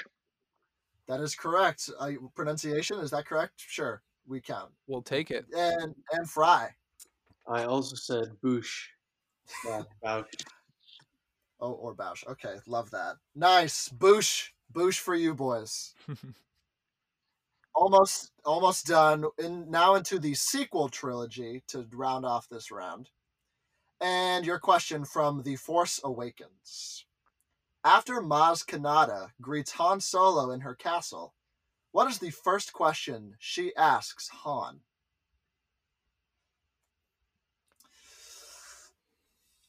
What? 5, 4, 3, 2, 1. We go to Mr. Davey Willen. Your answer, sir. Where's my boyfriend? Very, very correct and very good impression. Fry. I also said, where's my boyfriend? That is correct. And Jeff. Where's my boyfriend? Very nice. 3 for 3. I like that Wookiee. Nice. All right. Moving on to The Last Jedi, a criminally underrated film. In The Last Jedi, what was Rose's sister's name? These old sequel trilogies. I wouldn't know any of these. 5, 4, 3, 2, 1. We start with, I don't remember, so I'm going to start with Fry. Her sister's name is Paige Tico. Oh, last name too. Double points. Not really. Correct. Jeff. Paige Tico. Nice. Wow. Davey. Paige or Pepe. As her friends call her, yeah. That's what Rose calls her in the books. It's okay. It's cool. Oh, okay. You guys are nerds. Beautiful. And to our final question in Star Wars movie facts, in everyone's favorite Star Wars film, Rise of Skywalker. I will defend this film until I die. Okay, die on that hill. Why? I will also defend it until Davey dies. All right. Who was the former owner of Dio, the droid BB-8 reactivates on Pisana? It's a bunch of words I don't understand right there. 5, 4, 3, 2, 1. And we go to Jeff. I can't remember his name, but it's the Sith bounty hunter. I don't know if he'll take that. The guy who's hunting down Rey's parents. Will we take that, Carter? I will accept that. Okay. Oh, I will challenge that. Okay. We You have need our a first name. challenge. I am going to accept it on these grounds. I did not say what was the name of the former owner. All I said was who was the former owner. It's a controversial call. I'm going. Jackson, do you agree? I'm sticking to Carter's guns. Thank you for supporting me. Davey, your answer, sir. Ochi of Bastoon. Wow. That is more correct. Yes. and Fry. I also said the bounty hunter. We'll give it to you. Okay, we're accepting it because that's probably the toughest question I wrote, and the fact that you were even remotely close is Is a amazing. testament to your knowledge. Because I was like, wait, there was a bounty hunter. Well, first of all, I was like, wait, well, who the hell is Dio? So, good stuff. Beautiful. That caps off the Star Wars movie facts round.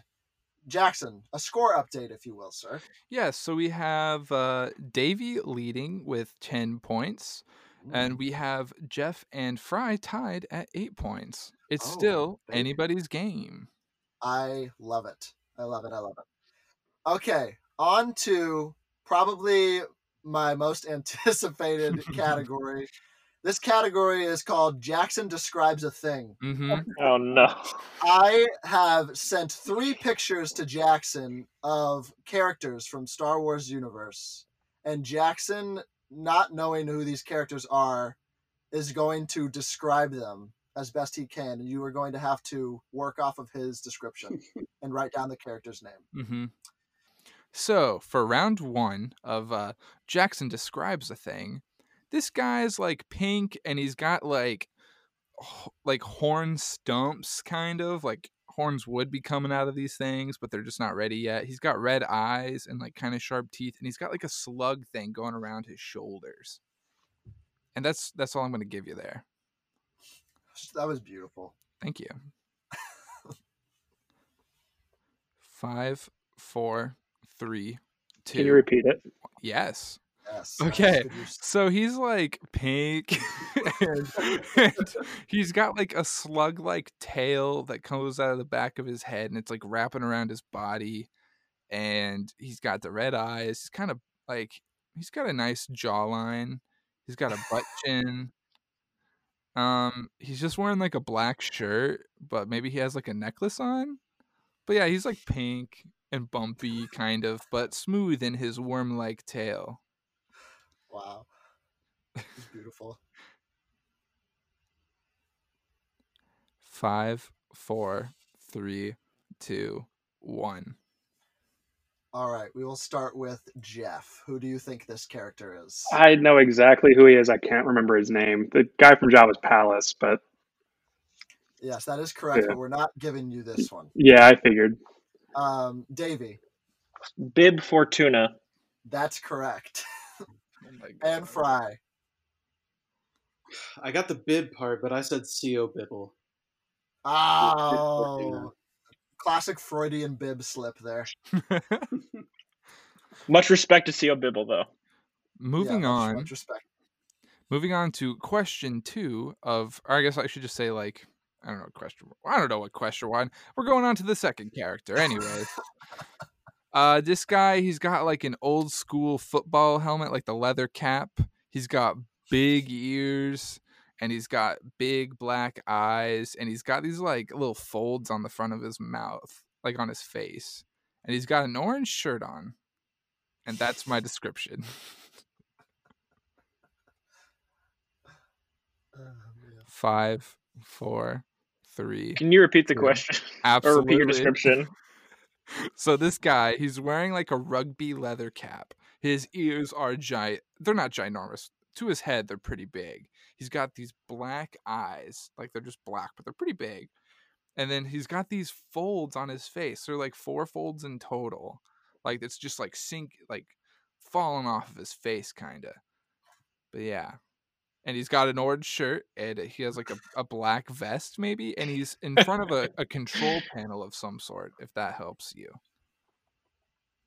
Nice.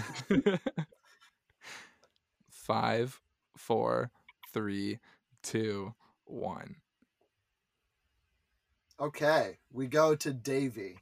Who do you think this is? It's Nien Nunb. That is correct. Fry. I was stumped. Jackson, you did a poor job of describing I'm this so character. sorry. And Jeff. Nien Nunb. Nice. I also would just like to think this is how George Lucas pitched every character. So I thought you Jack- were going Babu Frick there for a while. but- all right. Jackson. Moving on to the third and final thing that I describe. This guy, he looks kind of like a mouse and a frog had a baby. Like he's kind of like frog-like, but like he's got like mousy skin. He's got like these sick goggles on his head, and he's got these squinty eyes. And he's got these kind of long fingers for his body. He's got some like little whiskers coming off of his face and his eyebrows, and he like has a nose but doesn't really. I'm gonna say he doesn't have a nose. It kind of looks like it just combines with his mouth. No nose. But yeah. End of description. Actually, I'm gonna say one more thing. He looks like gray matter from Ben 10. That's what I said originally. I think I should stick to that. All right. Starting a countdown. 5, 4, 3, 2, You repeat it. 1. Yes. Nice. I'll describe it again. So imagine if you used all of them on just this one guy. So he like has these like metal things on his arms. He's got like a sick like little, it's like a yellow leather jacket kind of, but not really. I can't tell if that's a full jacket. But yeah, he's got these like eyes and these sick goggles that look like they're from Ready Player One, kind of. And he's got these whiskers again on his eyebrows, and he's like kind of small. He's holding some wires, if that helps you. Yeah, he's got those black eyes, and he's got the little whiskers on him. Yeah, I'm gonna stick with that. That's my description. And he looks like gray matter. And he looks like gray matter. 5, 4, 3, 2, 1. All right, we go to Fry first. Your thought here. I said Babu Frick. That's correct. I was thinking Oppo Rancisis for a long time. Yeah, I totally know who that is. I don't get that reference. Well, it's not. I like that, Fry. It's not. Oh, okay. Jeff. All right. So for Jackson's description of the frog-like guy, I put Quill from Mandalorian. Incorrect. And Davey. Jeff, I actually got it because you said it last time. It was Babu Frick. That is correct. Babu Frick. Wonderful. That was Jackson Describes a Thing. Woohoo! What is our score update, Jackson? So currently we have Fry and Jeff tied for 9 points, and Davey with the commanding lead of 13 points. Oh man. Oh baby. Oh baby. It is still anyone's game as we move into round 4. And Jackson, is this where the points are doubled? Let me double check. Yeah. That's nice. true. Good fact check there. Yes, points are doubled from 1 to, that's right, 2 points. 2 points. So it is anyone's game, baby. All right. Round 4 consists of 3 questions. This is behind the scenes. These are just questions about the production of Star Wars, facts surrounding the films. And your first question is, which of these stars did not make a cameo appearance in a Star Wars film? A. Tom Hardy. B. Ed Sheeran. C. Nick Frost. Or D.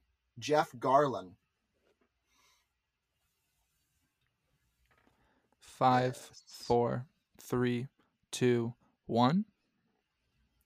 And we will start with Davey, I think. I don't know. We'll start with Davey. Nick Frost. That's correct.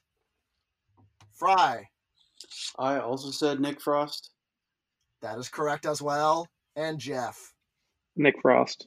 Very nice. Who is Jeff Garlin? Don't know, but he is in the IMDb credits. Have you ever seen which movie? And Rise of Skywalker, apparently. Oh, are you asking who Jeff Ross is, or Jeff Ross, Jeff Garlin, or who he actually is, or who he is in the movie? Who he was the movie. Actor. He was. Was he the actor? He was in Daddy Daycare. True. He's in Curb Your Enthusiasm too. Yeah. Yeah. Nice. Jeff Garlin, everyone. All right. Second question. Who is the only actor or actress to be nominated for an Academy Award for their work in a Star Wars film? Mm-hmm. We love the Can you Oscars. repeat that question? Mhm. Yes, I would love to, Jeff. Who is the only actor or actress to be nominated for an Academy Award for their work in a Star Wars film?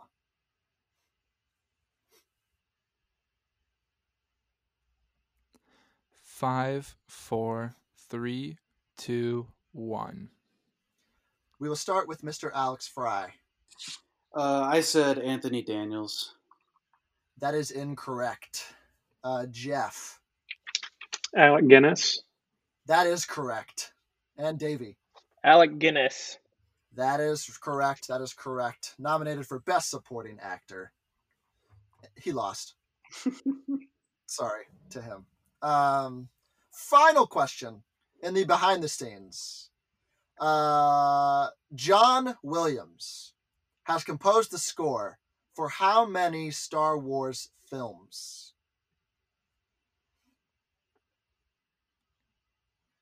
Numbers.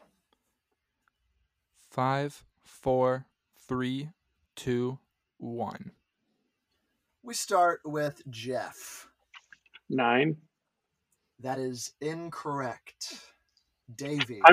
I might He's- challenge. He's Okay, credited on Solo as well. So what did you So put? 10. That is correct. And Fry. I also put 9. Okay. Do we hear a challenge, Jeff? I'm going to challenge because he didn't do. John Powell was the main composer. He did do Solo's theme for Solo, Yes. but he wasn't the main composer for the film. You are correct, but he did do Rogue One. That was Michael Giacchino. Yeah, that was Michael Giacchino. On No, he did Solo with Powell. Though. He did like Solo's theme, or like maybe it was Millennium. Like he did a But track. he is But credited. John Powell was the main composer. I know, for the but he film. is credited as a composer on Solo. Yeah, but he's not the composer. But if we're Yeah, but talking that about like wasn't the the whole question. body of the whole film was the body of his work, it's really just 9 of them. But that wasn't the question. Upon Googling, when Yes, I Jackson. search how many Star Wars movies did John Williams compose, 9 answers come up, and it's from all of the original. It's all from the 3 trilogies. There is no official like gimme for Rogue One or what was the other one? Solo. Yeah. So technically, 9 is the correct answer according to this. Oh, baby. That is What an upset. What a good use of a What challenge. a twist. Wait, so do I still get the points because I got Carter's No. correct No, answer? sorry. No. And he's credited as solo composer? No. Stay mad. Sorry. I'm upset because he is technically the composer or a composer for Solo. Anyways, Well, we go with the Google on this one, everyone. If you are mad in the comments, DM Jackson Mahuron do it. and not me. Davey, I'll expect your DM. Big swing. Huge swing. I just think we should all get the points. Nope. Anyways, Yeah, that would be dumb. So that concludes behind the scenes. Jackson, give our new updated scores. so Davey is still in the lead with 17, and Jeff is close behind with 15, and Fry is also close behind with 13. It's anybody's game still. Oh man, especially in this last round, which is an absolute toss-up. Our final round is extended lore. These questions are stupid and ridiculous, so strap in. I learned a lot researching these questions. There are 3 questions here, and they're still worth 2 points each. This is the final round. Yes. Unless we need to go into a tiebreaker. Time will tell. So, the first question. Which droid is said to be force sensitive in Star Wars Tales 1? Stupid question. Jeff shaking his head. 5, Nope, 4, rightfully so. 3, 2, 1. Let's start with Davey. It's R4P17 or R4. Incorrect. Oh no. Fry. I said 000. That is also incorrect. And Jeff. Yeah, I'm comfortable not knowing that one. The correct answer was R5D4, or he's known as Skippy. This is the droid. This is the droid that explodes in A New Hope when R2 is bought in place of him. I thought that was R4. That's on me. Well, Thank Skippy God. lives on in our memories. Yeah. So, second question, which is equally as stupid as the last. In the Ewoks TV show, great start. What power does Mount Sorrows have other than the ability to blow people off of the mountain? This is all true. 5, 4, 3, 2, 1. Let's start with Alex Fry. I have no idea. I said grow fruit. Probably, but incorrect. Jeff. I did a shot in the dark. Is it make people levitate? That is also incorrect, but maybe possible. And Davey. I put telekinesis because Incorrect. The correct answer is his tears can cure anything. Mount Sorrows. Yeah, he's a clinically depressed mountain. Get help. Good for him. Get help. All right. The third and final question is as follows. Which of these Star Wars novels are not considered canon? A. Lords of the Sith. B. Rebel Rising. C. Red Harvest. Or D. Bounty Hunt. quick clarifying, you're asking which one isn't canon or which one is canon? Is not. Just use your repeat.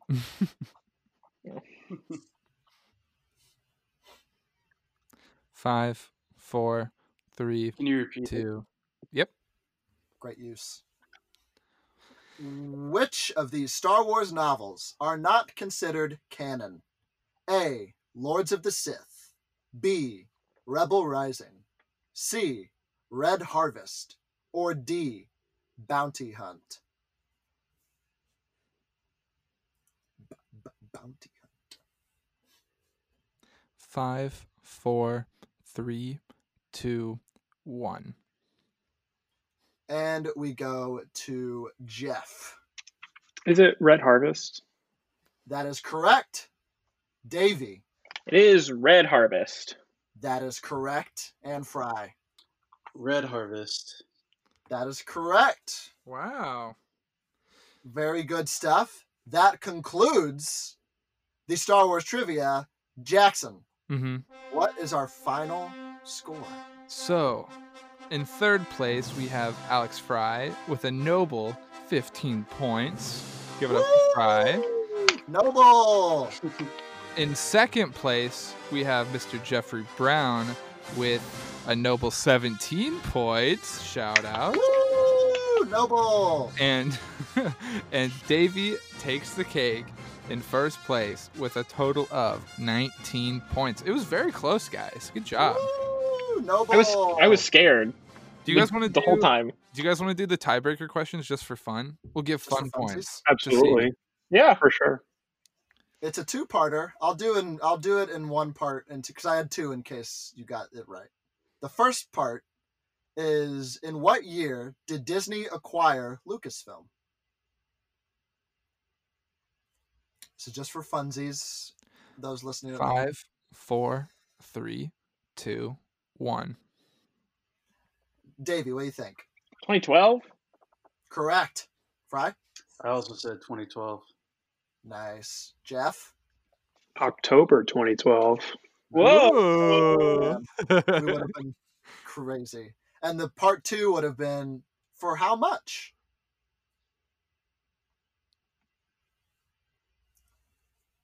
And then if you all would have gotten this right, then Jackson and I would have, I don't know, We would have Googled rock, paper, scissors. Who knows?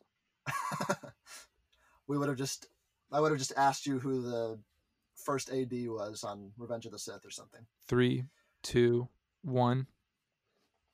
Fry. I said 2.2 billion. Incorrect. Jeff? Was it 4 billion? That is correct. was That's 4 right on the billion. money. I didn't Davey. write anything down, but I would have said 4.5. You've been Incorrect. wrong. Loser. Just kidding, you won. And with that concludes our Wait. Who was the first AD on Revenge of the Sith? I want to know now. Steven Spielberg. Thank you for interrupting the flow of the podcast, Davey. And with that, we have concluded our first ever Star Wars trivia. We would love to have you guys back. For the listeners who want to compete, sure, we can do a trivia round, preliminary round to qualify for the tournament. Maybe we can do something big like that. That could be cool. I But will yeah, also say it doesn't have to be Star Wars. Also, it doesn't. No, we can do other stuff. We're desperate. But yeah, thank you to our guests. Again, shout out to Jeffrey Brown, Alex Fry, and Davey something. Davey Willen, that's his last name. Nice job. I always forget if it's an N or an M, so I don't want to say it out loud. Anyways, good work. You didn't make a fool of yourself. let me do that again. Shout out to I'm staying in for sure. shout out to Jeffrey, Alex, and Davey. Nice. Everyone's names. Oh my goodness. With that, we say thank you, and yeah, we'll cut back to our regular podcast to end things out. But yeah, thanks, guys. Thank you. Thanks for having me. Thanks for having us. I'll be back for Muppet trivia. Heck yeah, you will. Yeah, Muppet trivia. Love it. All right. Thanks, guys.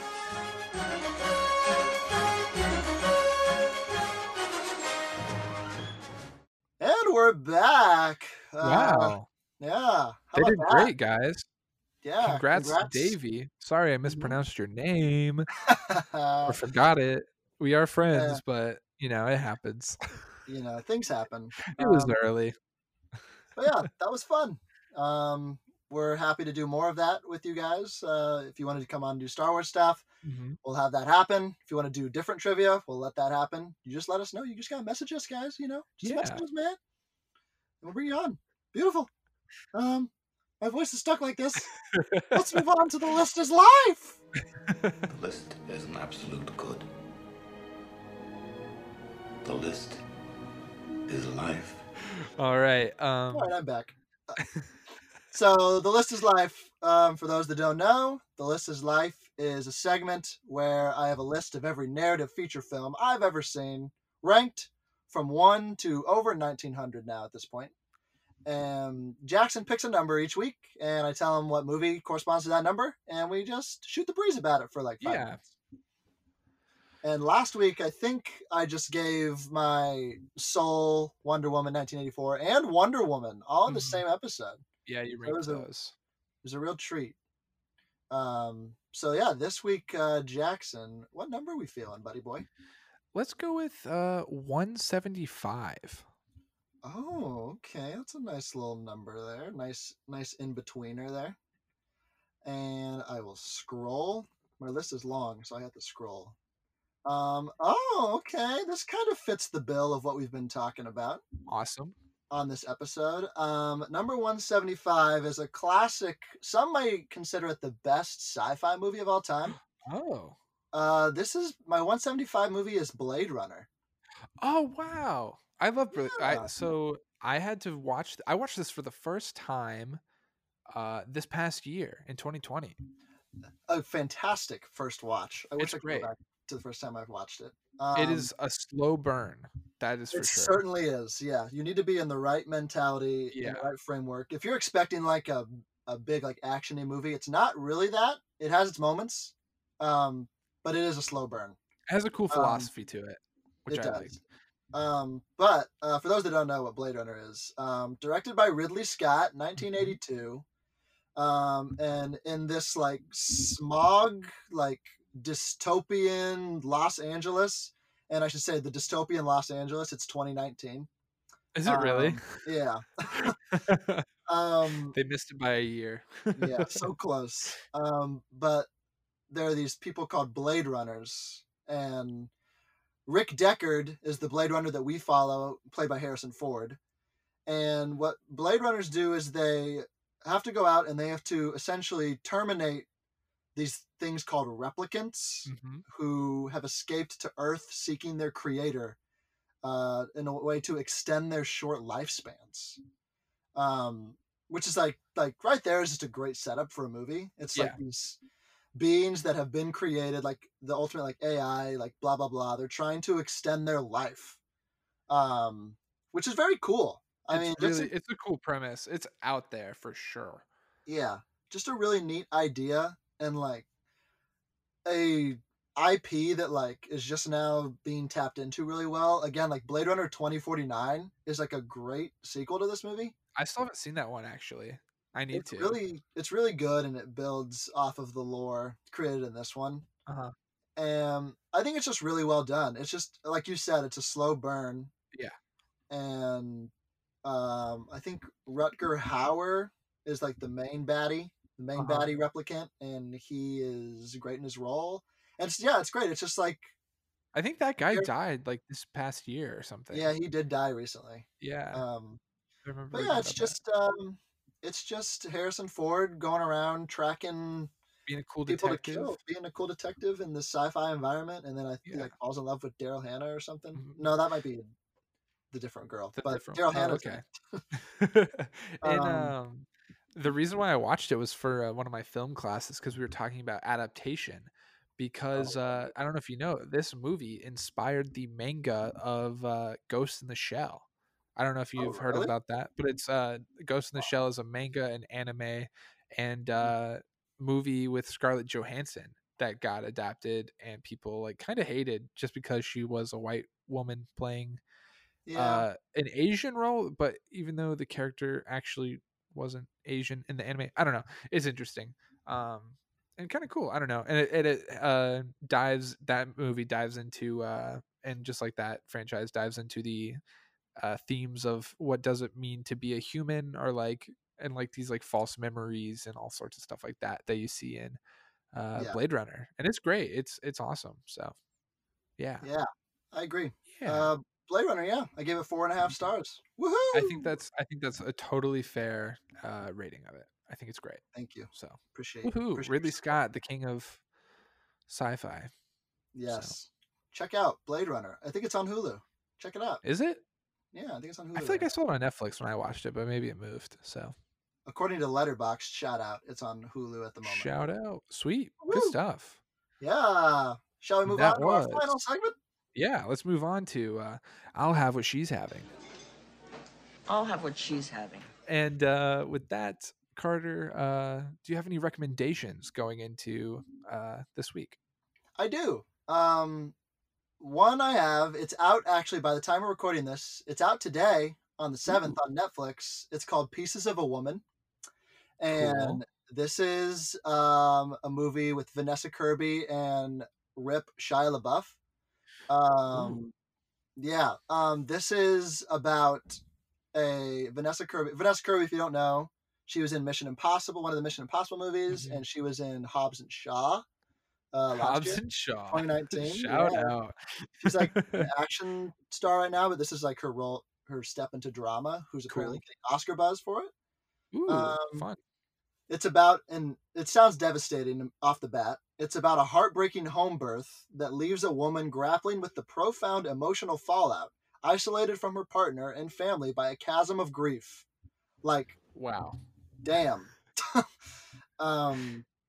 So yeah, it has Marriage Story vibes for me, I would say. Oh, really? Okay. In the sense that it'll just break my heart and shatter it into a million pieces. So I will be watching that probably in the comfort of my bed. Cool. At some point. But that's what I'm looking forward to. Vanessa Kirby, Oscar buzz, and they were going to be running Shia LaBeouf as for Oscar or like awards season for this role, but I think they have decided to pull his name after the domestic abuse allegations. You never know. If Casey Affleck can win an Oscar with his allegations, True. You never know what can happen on. So freaking Roman Polanski won an Oscar like years after he had to flee the U.S. because he like raped a kid. So Yeah, anything can happen. You never anything you can never happen. know with the Oscars.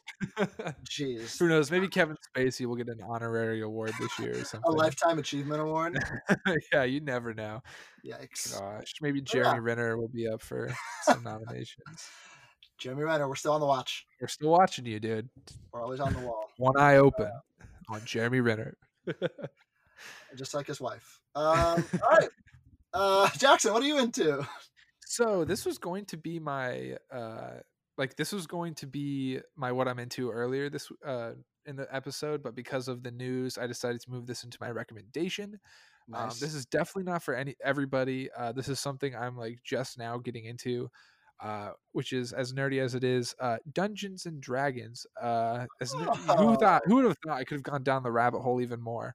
But here I am.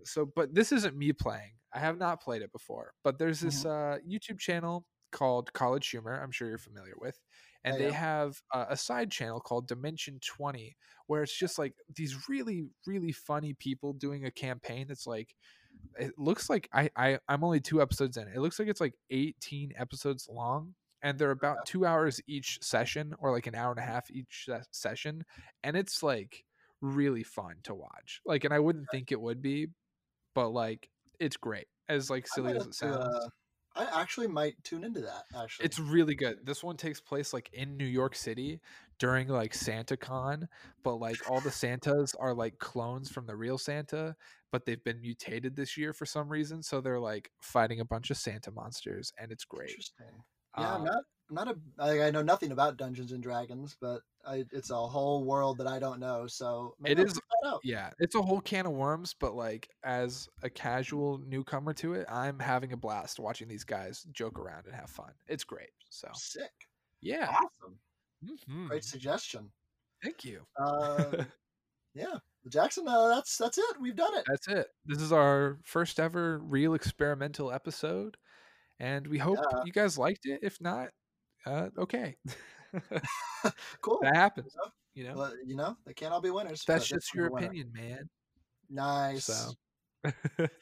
But yeah, yeah. Again, shout out to Jackson for keeping that Instagram running. If you haven't followed us yet, check us out. I have news. What is news? I have news, Carter. I'm so sorry. I'm interrupting you because we've gained a new listener from Australia.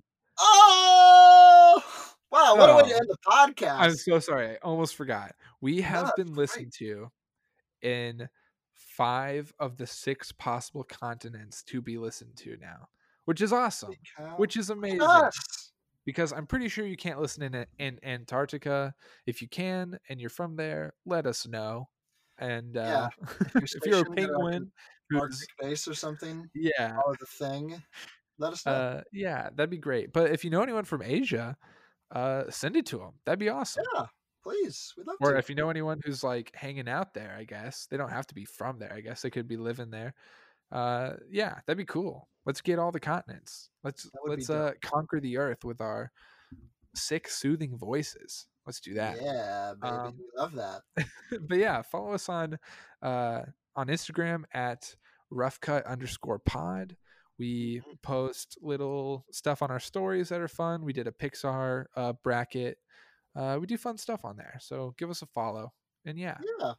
And if you would like to come on the podcast for a little bit, talk to us about a passion movie that you like to watch or whatever, you want to compete in trivia, message us, let us know. I think that's we're going to try to bring on someone to do that in the next couple weeks or so. So it'll be fun. Yeah. And with that, we just want to say thank you again for all the support. And thanks for checking us out. We love you. We love you so much. Goodbye.